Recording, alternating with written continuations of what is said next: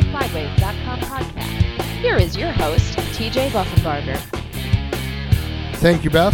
Hello, world. Welcome to another edition of the TJSlideways.com podcast. A little later in this program, we're going to have Anton Hernandez on to discuss his plans to run the entire USAC Sprint Car Tour for the 2020 season. So Anton Hernandez, kind of an interesting story, coming from Texas and now is living in Indiana, preparing for his rookie year with the USAC Sprint Cars. But joining me in the co-host seat again this week via the Engine Pro Studios, Trevor Hollis on the line. Trevor, how are you? I'm good, TJ. Thanks for having me again. Yeah. Managing to stay warm in this very fall, I use air quotes, fall weather we're having.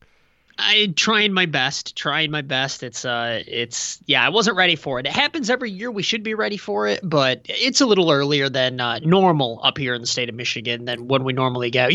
Usually we're good up to and maybe including Thanksgiving, but this year Mother Nature said, no, the cities haven't even come through and taken the leaves off the side of the road. We're going to just cover them in about 9 inches of snow. So, yeah. Yeah, I think you guys may have gotten a little worse. We're like 4. We're 3 or 4 inches. There were snow days in the southwest part of the state this week. Yeah, over the thumb too. The thumb of the state. Geez, that's just brutal.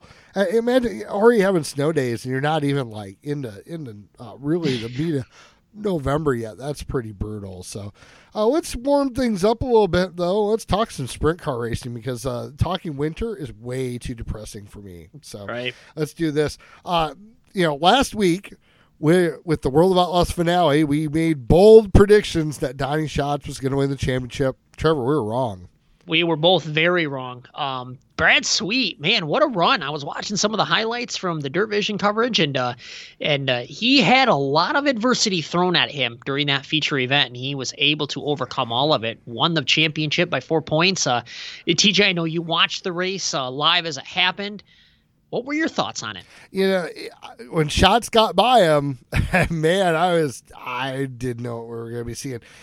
It was amazing to watch. Usually, more often than not, the championship's an afterthought at this point in the year at the World of Outlaws. When you get to the last race of the year, it's usually decided. And even some of the ones that have been close haven't really been that close.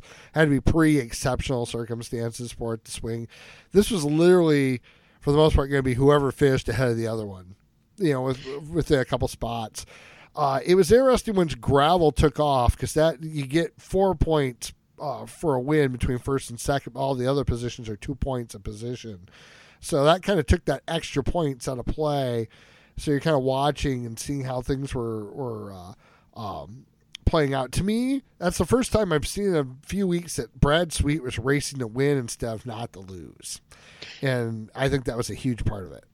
Yeah, and he had, like you said, the adversity, the car that spun out right in front of him about halfway through that feature event. He had to get around that. And what I was thinking is, okay, here's where I think your 10-time or 9-time champion Donnie Schatz would be able to shake that off and say, all right, I know what I've got to do. Just got to hit my marks and stuff. Brad Sweet showed a lot of guts and a lot of focus there to get around that and move on and know what he had to do. It's racing. You're trying to race a track. You're trying to race the other cars on it, but you're also in the back of your mind thinking, here I am going for my first ever World of Outlaw championship, and I got to imagine that entire Casey Caden Racing crew edge of their seats the whole race. Brad Sweet, congratulations. What a run. And he had a really great season. I think I heard his name more than I heard Schatz's name over the course of the year. So it didn't surprise me that he was going to be the guy battling with Donnie Schatz for the championship. But at the same time, anytime somebody is within shouting distance of Donnie Schatz at the Dirt Nationals, Dirt Finals there, it's just still surprising. Yeah, Sweet showed us glimpses of this towards the end of last year. And he kind of wondered if he'd be able to carry it over into the 2019 season. He did. I mean, that was a strong season beginning to end. They did probably make, it was a little closer towards the end than they probably thought it would be or would want it to be. I mean, at one point, it kind of looked like this thing might be over. Like Sweet had a pretty decent lead going, and then, man, Schatz started eating him up towards the end of the year, and you're like, man, how is this going to go? And it's kind of amazing. It's an amazing, you couldn't write a more storybook like career story. Like if you were to pause Brad Sweet's career right now, from the kid that came from California to Indiana with a pickup truck and a little trailer, sleeping on people's couches, to winning a World of Outlaws championship, winning Knoxville Nationals, winning Kings Royals, getting a shot at NASCAR for a moment, and winning a lot of other big races along the way. I mean, you couldn't even write something that good even if you really tried. Well, how many times have we heard that story? No matter how things change, no matter how the sport evolves and becomes more of a, a data-driven sport with engineers and trick cars and all that stuff, that's the narrative of sprint car racing for the last 30, 40 years. Guys coming with an open trailer, heading into the Midwest, going where the racing is to get seat time, to get lap time, to get different types of track experience, and then coming out of nowhere. Not necessarily that Brad Sweet came out of nowhere, but just becoming the best in the business at what they do. Yeah, and believe me, when you met Brad Sweet, you knew he had determination, but I don't know if we saw this initially. And it's he's evolved into one of our brightest stars, and it looks like he's going to be for a while. So it's going to be awesome. And it'll be awesome to have that rivalry, too, with Schatz here. It'll be kind of, there's enough of an age difference where it's like Sweet's on his way up, and Schatz, it's probably just towards the end of his prime at this point. So, I mean, it'll be interesting to watch how that evolves. So, congratulations to Brad. And, it's a great deal. So speaking of up-and-coming stars and some of the young guns in the sport of racing, what do you think? What do you make of the news that David Gravel is going to be dabbling in the NASCAR Truck Series a little bit this next year, TJ? Yeah, I don't know that much about GMS Racing, who he's going to drive for in the Truck Series, because I'm, usually when the truck races are on, I'm busy covering sprint car races. So, I mean, I'm not as in tune with the truck racing as I used to be. So I don't know what the quality of the equipment's going to be like and whatever else. I don't picture David getting in a position where he's going to be in a bad car, though, especially coming off of a season like this he's had with the World of Outlaws, sweeping the World Finals, getting his 50th career win, winning the Knoxville Nationals. I mean, Gravel with Jason Johnson Racing was stellar all year. I don't think he would leave that opportunity, go to or miss races in that opportunity, which we'll talk about in a second, to get in a bad truck. Yeah, and what I think is a little bit interesting is the team that he's joining has so much diversity in it. So from one of the articles I was reading about it, because I'm like you, I'm in the same boat. I don't know a lot about the team. I don't watch a lot of the NASCAR truck stuff, to be honest with you. But I was doing a little bit of research before this podcast. One of the other drivers on his team that's going to be running more of a full schedule, Sheldon Creed, who comes from the off-road truck world. So, man, there's just a lot of diversity and a lot of dirt racing experience, handling a car, driving a car, and not just being a passenger and letting the car drive you, that team can benefit from. So I'm sure it'll help David have a good season, and we'll see if this leads to anything else. I know one of the people that was really big and behind him in this, Jeff Gordon, who was at the Knoxville Nationals, also talked highly of David Gravel on the most recent Open Red podcast that he was on. So he's got that going for him. I mean, who better could you get advice from than one of the greatest NASCAR drivers in the history of the sport? And also a guy that has done well away from the track as well within the business world. So, I mean, full picture, that's the guy you want in your corner. It's still up to David to execute, obviously. It'll be interesting to me to see how it goes with Jason Johnson Racing with him missing various shows, to see what if they're able to still carry the momentum in 2020. I think there's a strong enough base there with that team. I think they'll be fine. They'll still run well. It'll be interesting, though. They might not be quite as strong as they were this year just because but we'll have to see how the continuity works out. And also, who might be filling in the seat when David's not there? I don't know. I really don't, because there are so many of those journeyman drivers right now that don't have a solid home. I mean, there's certain drivers that that they're just going to be there. Donnie Schatz is going to be in the Tony Stewart racing car. Brad Sweet's going to be in the Casey Kane car. But, some of those other guys, what are they going to do? I think of a guy like the Selzies. Could one of those guys fill in? Do they want experience, or do they want Do they want somebody that maybe they could mold and have some of the crew members work with? You talked off of the air before we started recording about the work that some of the behind the scenes guys do, and no matter who gets in the car, they're fast. So would they look at a Scelzi type of driver or a Koifoid type of driver? Well, Dominic has already got Jimmy Carr. They hired him for the family team for next year, so that's out for Dominic. Gio, we'll have to see what he ends up doing. We'll have to see what direction he goes in. He might be, and same with Koifoid. I don't know if we'll see both of those guys in sprint cars as much next year. We'll have to wait and see. It's, the thing that's going to be tricky with that part-time deal is the big races. One of the things that Gravel mentioned is, hey, look, I still want to run the big shows. I have to run those like the Knoxvilles and the Kings Royals. If they're not going to field 2 cars, do you take that opportunity knowing you're not going to have a ride for the Kings Royal, you're not going to have a ride for the Knoxville Nationals? Right. Or do they roll out 2 cars because, hey, look, we're doing this, for you, or I'm driving for you. Can I at least get in the big shows? Is there a person that kind of runs a schedule that might fit? I mean, it's a very interesting story. I mean, it could be a great opportunity for somebody. I mean, that is a really strong car. Philip Dietz is a great crew chief. I mean, if you're a younger guy and they reach out to you, do you take the flyer knowing you're only getting 15, 20 shows? You're maybe doing some more on your own? I don't know. That's going to be one of the more interesting questions of the offseason for sure.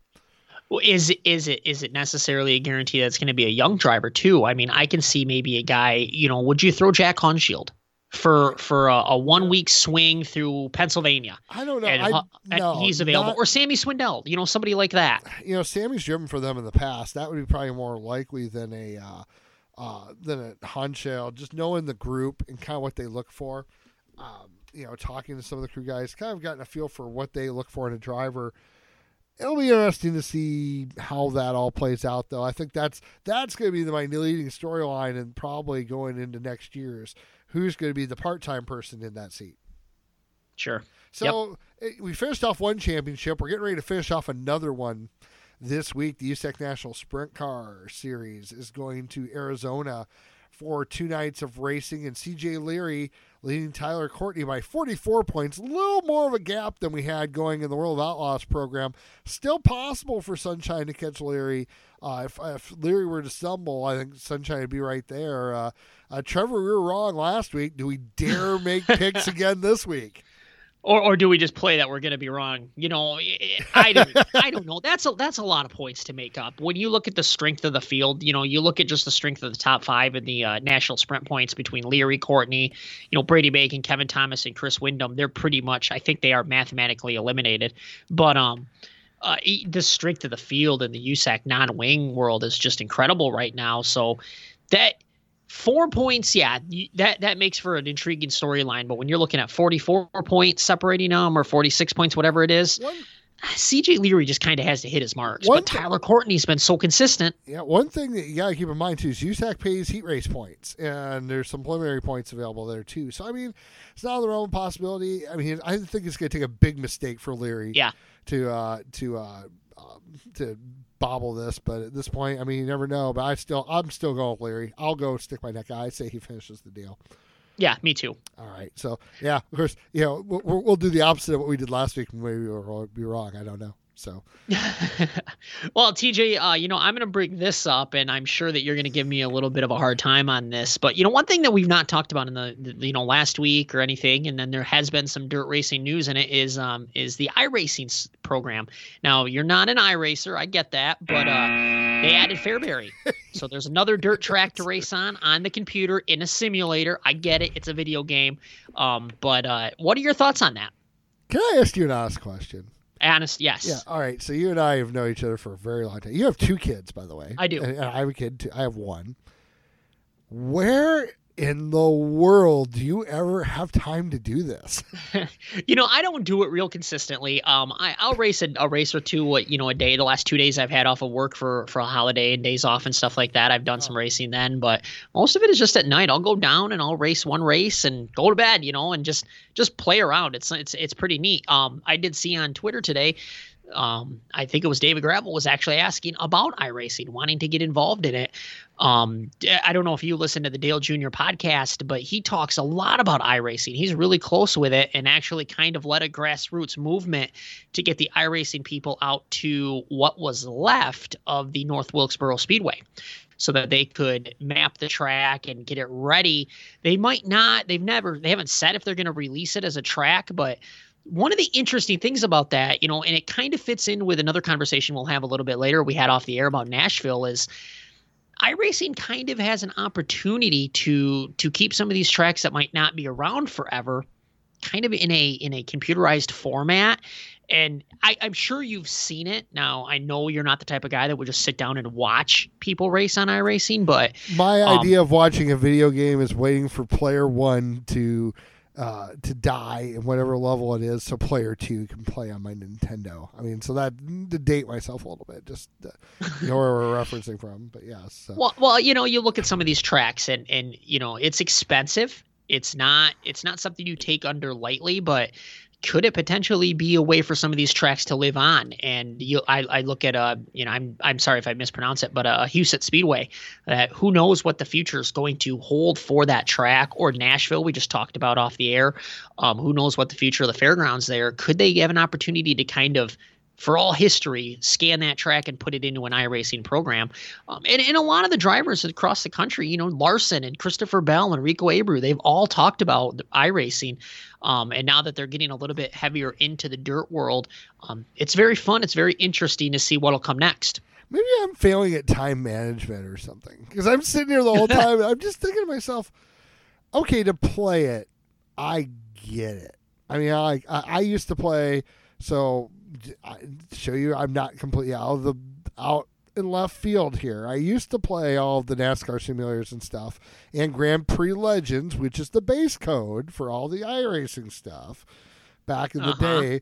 But that's also before I had a wife, a mortgage, a kid, a job with a little more responsibility than I had back then. And we were probably covering 5 states with the website instead of 3 continents. So, I'm probably a failure at time management to be able to enjoy this. But at some point I made my choice, since the website went over to the simulator. I can even tell you the day it happened. The last race I ran online, I was running it must have been like one of the sprint car games on the computer with a bunch of buddies. I was actually winning, and I had a problem with my pedals sticking, and I just never replaced them because I didn't really have time to deal with it, because racing. And I'm just like, people, like, Trevor, be honest, you sit there and you want someone to play a video game. Like, you actually watch people live. Okay. I was going to say. I was there and watch it. No. Okay. All right. Well, then I won't give you too much. I look at it like this. This is the closest I will ever get to having an opportunity to drive a real winged sprint car. And you drove a sprint car, though. What's that? You drove a sprint car, though. I did. I drove a non-wing car one time, yes. But, I'll never – let me rephrase that. I will never, ever get a chance to drive a wing sprint car at Eldora Speedway or Fairbury or Knoxville, which – iRacing gives me that chance. And just so you know, you're going to go a heck of a lot faster on iRacing than you're going to in the real thing. Yes. You talked about your pedal sticking. That is still a problem for a lot of people that play iRacing right now. So you're not alone in that. Oh, well, okay. So it's oh my word, I can't believe we're having this discussion. So I'm not trying to make light of it. The guys at iRacing are great people. I think it's great what they're doing for the sport. And if you have time to iRace, I think it's awesome. I think you should do it all the time. Like, get on with your basement man cave and do this. But I'm like, holy smokes. I just think about, I think my wife would literally kill me if I decided to take up iRacing, because I know how I know how this would go down. Okay. It would start out with, okay, I've got my computer, and I have a computer that would run it sitting right next to me here. And it would turn into 3D goggles and a computer build with a racing seat, and then I'd probably disappear to the office here in my man cave for 2 or 3 days and not come up for air. and no, I would be a dead man. By the time I got to the seat and the pedals, and I didn't come up for air for about 8 hours, I might not come up at all. So. So my final thought, and then we can change the subject to real racing topics. Oh no, I'm having fun, so you can go on. But you mentioned the 3D goggles. The first time I tried iRacing, I did the 3D Oculus deal at Eldora and clipped the front straightaway wall. Went flipping. Not unlike the wreck that Phil Gressman had a couple years ago at Eldora Speedway. I'm sure it hurt just as much too. Sorry. I got so nauseous as I was flipping down the front straightaway with those 3D goggles on. I'm like, nope, this isn't for me. Yeah, I just, I know how this would go for me, and it would be all consuming. Eventually, I would probably have to something's got to give. But I'm still having too much fun riding and monkeying around with this whole website deal, and doing this podcast. So that's going to take precedence. But hey, more power to you. If you're going to go iRacing, have fun with it. So, yeah. Lastly, the Nashville Fairground Speedway essentially got, I don't want to say got foreclosed on, but they avoided the contract of the promotional group running the racetrack there. And you're probably wondering, why are you talking about Nashville Speedway? Well, because one of the biggest surprises out of the World of Outlaw season this past year was how well that went over crowd-wise. And it was in a major market. Trevor, that it's a little questionable what might happen with that now. To lose a market, Nashville is one of those towns that's seemingly on the tip of everyone's tongue. It's like the bachelorette capital of the world now. And it's always been a tourist destination, but it's becoming a real trendy one lately. It seems like a lot of people are going to Nashville, a lot more than they used to. And I think, to me, this could be a big loss for the sprint car community, losing that market, because if they don't get in at Nashville at the fairgrounds, there's nothing real close to that market where you're going to be able to run. Well, the unfortunate thing is, it sounds like another businesses taking over a fairground situation that don't really have a full understanding of the potential of it. Up here in the state of Michigan, a few years back, we were lucky enough to have the Ionia Fairgrounds had some sprint car racing, and I thought the racing was pretty okay. Pretty decent, but it was just a business decision to not do it.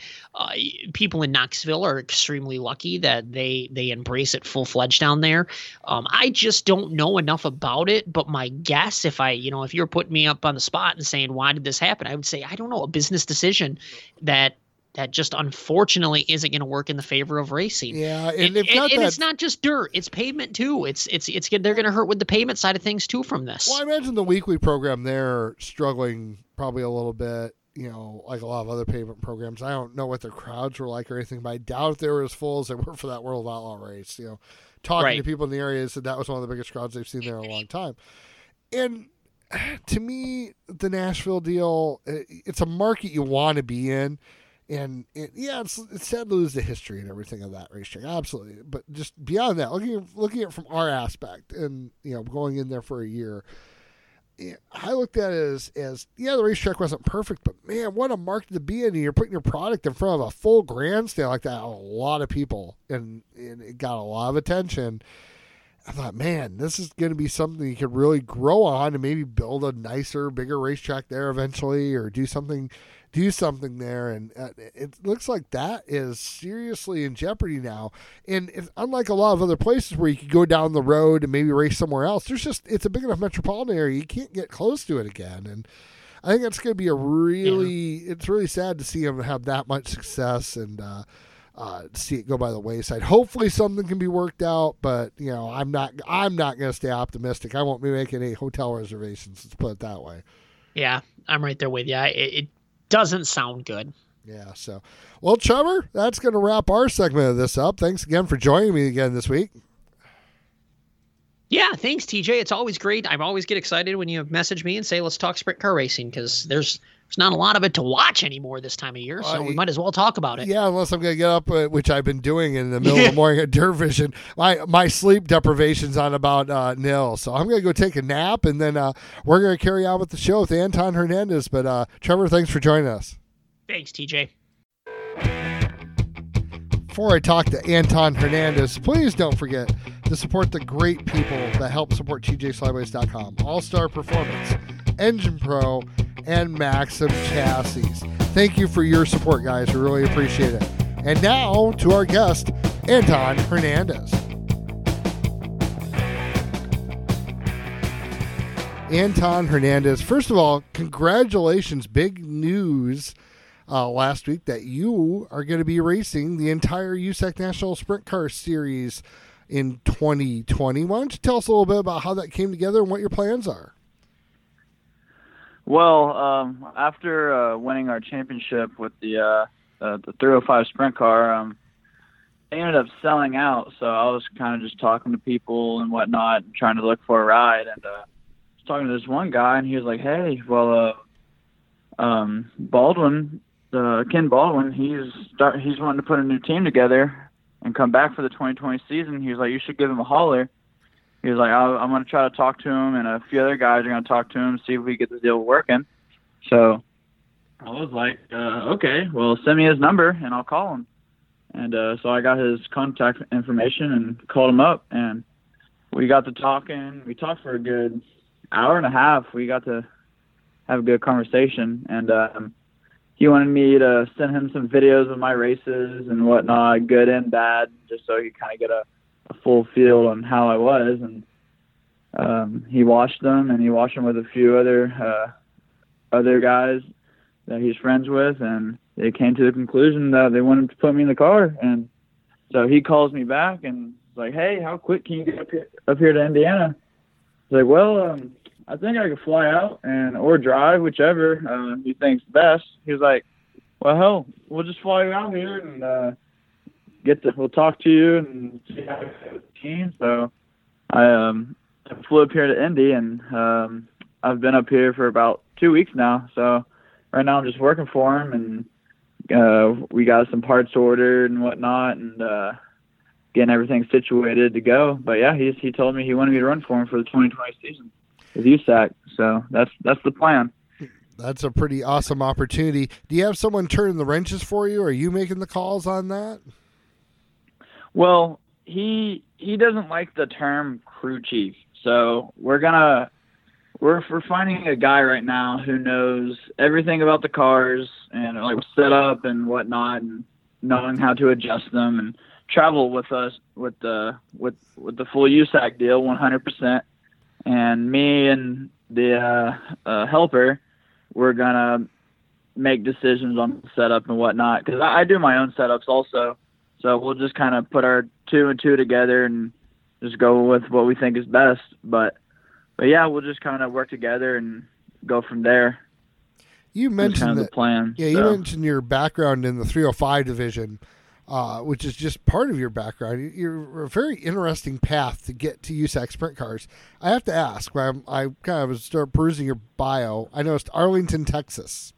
This is the hometown. Yes. So how does a kid from Arlington, Texas end up wanting to be a USAC racer?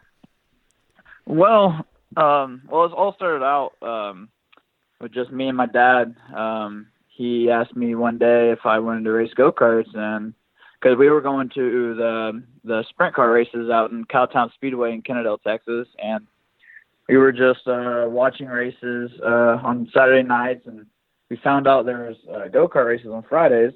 So my dad was like, "Hey, there's this little go-kart deal. Let's go check them out." So we went, and that's when he asked me. So this was back in 2004. So he built me a kart in the winter, and we ran 3.5 horsepower beginner class. And I was racing with kids that were racing for 2-3 years, whatnot, and just kind of a beginner deal. And we were just doing it to have fun. So we signed up 2005, started going to the racetrack, and my rookie year, we ended up winning the championship. There's 25 races, and we won 13 of them. And at that time, we had no clue that there were like car owners or that you could go and race for people or anything like that. We were just kind of doing it for fun, because I'm a first-generation driver, and we didn't know much about it. But we just kept going, and we ended up winning a few more championships and whatnot. And a guy named Rick Bailey, and I think it was 2009 or 2010, he approached my dad and was like, "Hey, well, I have this micro sprint that I want y'all to come check out." And at first, we thought he wanted us to buy it, and we were like, "No, we're not interested." And he was like, "No, this is not one of those deals." He was like, "Just come over. We want you to look at it." So we go over there, and we get to talking. He was like, "Hey, well, I've been watching your son for the past couple of years, and I'm really interested in putting him into my race car." He's like, "You want to do it?" I was like, "Well, yeah, hell yeah, we would do it." Because we couldn't afford to run micros. We just could do go-kart stuff. So we actually ended up selling our go-kart, and I ended up starting running for Rick Bailey and started running A-class, non-wing stuff mostly. And we won a decent amount of races. And since then, I've just been running for various car owners and started off in micros. And then I got connected with a guy named Roger Oakes. He had a midget. And 2015, he was rookie car owner. I was a rookie driver in the midget division of Power Out West, and we went out and won a championship. And then that opened up more opportunities to run. I got connected with guys up in Indiana, AJ Felker, and 2016 got connected with Scott Petrie. And a lot of people don't know, but I was Scott Petrie's first driver when he first got into midget racing. So ran for him for a bit. And then 2017, I ran 3 or 4 sprint car races, 305, and we won a big deal in that. And then out of nowhere, some guy, Andy Bradley, he messaged me on Facebook and was like, "Hey, you want to run the Tulsa Shootout in my 1000cc mini sprint?" And I was like, "Heck yeah, I'll hop in it." So we go down there, and we ended up winning a driller. And the crew chief for that car, he was the crew chief for the sprint car out here in Indiana for that 305 deal. And after we won it, he asked, he was like, "Hey, well, we have the sprint car out in Indiana. You want to come race it?" And so I took that opportunity, and I bought my dad's old truck. It was a 2001 Ford Explorer, and I bought that thing for $500 and took my clothes, my gear bag, and went up to Indiana and started racing up there. And ran for those guys for 2 years, and then this year we picked up the Race Saver championship, and then now after that we're running for Ken Baldwin. So it's definitely been a crazy ride. We've never really had the money to buy rides or anything like that. Just really had to work hard and kind of just I don't know, just a lot of hard work and a lot of sacrifice to get where I'm at, but definitely really thankful and grateful for my opportunities. But yeah, it's been fun. I can't wait to see what we could do for next year. And you've done a variety of different things this year. You ran your 305 car that you talked about, won the championship. You've driven a midget a few times, and you even gotten a non-wing sprint car. So you have gotten opportunities this year. How did some of those things come about? Basically just we'd race the 305, and at the track I would talk to people and just kind of network. And even when I wasn't racing, I would go to the tracks every chance I had, and I would always be around talking to people and just trying to get rides and whatnot, and just get connections basically. And we get rides through other people, kind of third party type deal, and they would throw me in their car and just kind of got rides like that. And then that's basically just all it was. And we'd hop in and we'd do pretty well, and then get called by another guy, and just kind of escalated. But the biggest deal, just calling people up and just asking, really, because the worst thing they say is no. But yeah, that's about it. Anton Hernandez talking to us here. Being from Texas, why didn't you go maybe an ASCS route or maybe something more regional down that direction? What made Indiana appealing for you? Well, when I ran for Rick Bailey, he actually used to race USAC back in the 80s, like TQs, midgets, and whatnot. And he kind of got me to be a non-wing fanatic, and I've always loved non-wing racing. And it's always been my dream. Well, because growing up, I used to always watch those loud pedal videos on YouTube, those slow-mos and those cool videos they used to make. And that's always been a dream to race up in Indiana. So I just after high school, I was like, well, if I want to do it, I got to go up there. So I just packed all my stuff and tried to go live the dream, and seems to be working out pretty good. Got pretty lucky throughout the way, but definitely a lot of hard work in between. But it's just how the opportunities presented themselves. So I just started to get more rides up north and just took them. So that's just kind of how that played out. You had a pretty standout performance during the Kokomo Sprint Car Smackdown. You were the winner of the Kokomo Rookie Award in that race. How much did running that race maybe raise your profile a little bit to get on the radar, maybe of some of these sprint car teams a bit more? Well, I did that, and just USAC posted us, and just got a lot of publicity from it, and with me not having a lot of laps in a sprint car, or a 410 sprint at that, there was a lot of people that were pretty impressed. So they asked me, like, hey, we got this car, you want to run it? We put you in it. So really, I just get whatever I could get in, really, after that deal. And I got to race for Brandon Gray at the Get Your Ass to Kokomo race the night before the show. What was it? Not showdown, but the Smackdown. And we went 14th to 2nd before blowing a motor, which was kind of a sad deal. We were fast that night, but after that, just more and more people were calling me up and asking me about what my plans were and whatnot for next year. And then that's when I got pretty much approached by Ken after that. So in a way, how that played out. Yeah, neat deal. So at this point, you're kind of, we were talking offline a little bit. You guys are getting things ready for next season, but you're also enduring winter up here a little bit. And how are you dealing with our winters up here? Because you're not really that far south from me, really. It's cold. I'm not really used to it. I wasn't really expecting the snow this early, but neither were we. Texas, it rarely snows, and if it does snow, it's maybe not even an inch high, or maybe an inch high, but then it melts within a day or so. But heck, it snowed 4 inches. Me and one of our helpers, we had to go to Bennick's shop to get our parts list made up and whatnot.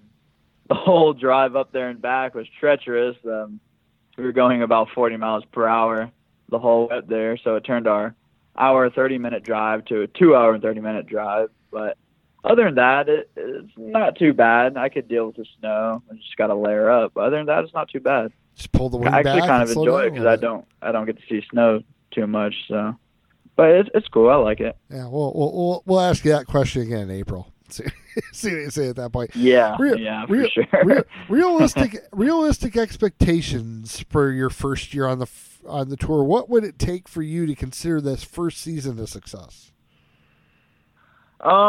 Really, for me, I'd like to get my goal to win a race. Of course, I don't want to go out there and not win, but you always got to shoot for that. The biggest thing really is to try to get Rookie of the Year. That would definitely be a neat deal to get. Really just that. Don't tear up equipment. Car owners don't really like that. So just getting seat time is my biggest deal. Just get laps, and I think we will be competitive. So I guess we'll find out soon. There's probably a kid checking out the website right now that watches cool videos on YouTube and might want to be a non-wing racer in Indiana. If you're going to tell maybe a 12 or 13-year-old kid that might be having some success in the lower ranks about your journey, what piece of advice would you give them that you wish someone had told you before this journey had started? Just call people and ask. My biggest problem growing up was I was afraid to ask, and it kind of hurt. A few opportunities I would get nervous, or I would just kind of shy away from certain opportunities, and all you have to do is ask, really, and just don't quit. Just keep pushing, no matter what people say. There's a lot of people that say, "Oh, that's unrealistic expectation," or "Oh, you won't do this, you won't do that because you don't have money," or whatever. But it's you just gotta try and just call people and try to talk to as many people as you can. And it's tough at times, but it's definitely to have help. It's good to have help getting to that point, but you just got to keep pushing, really.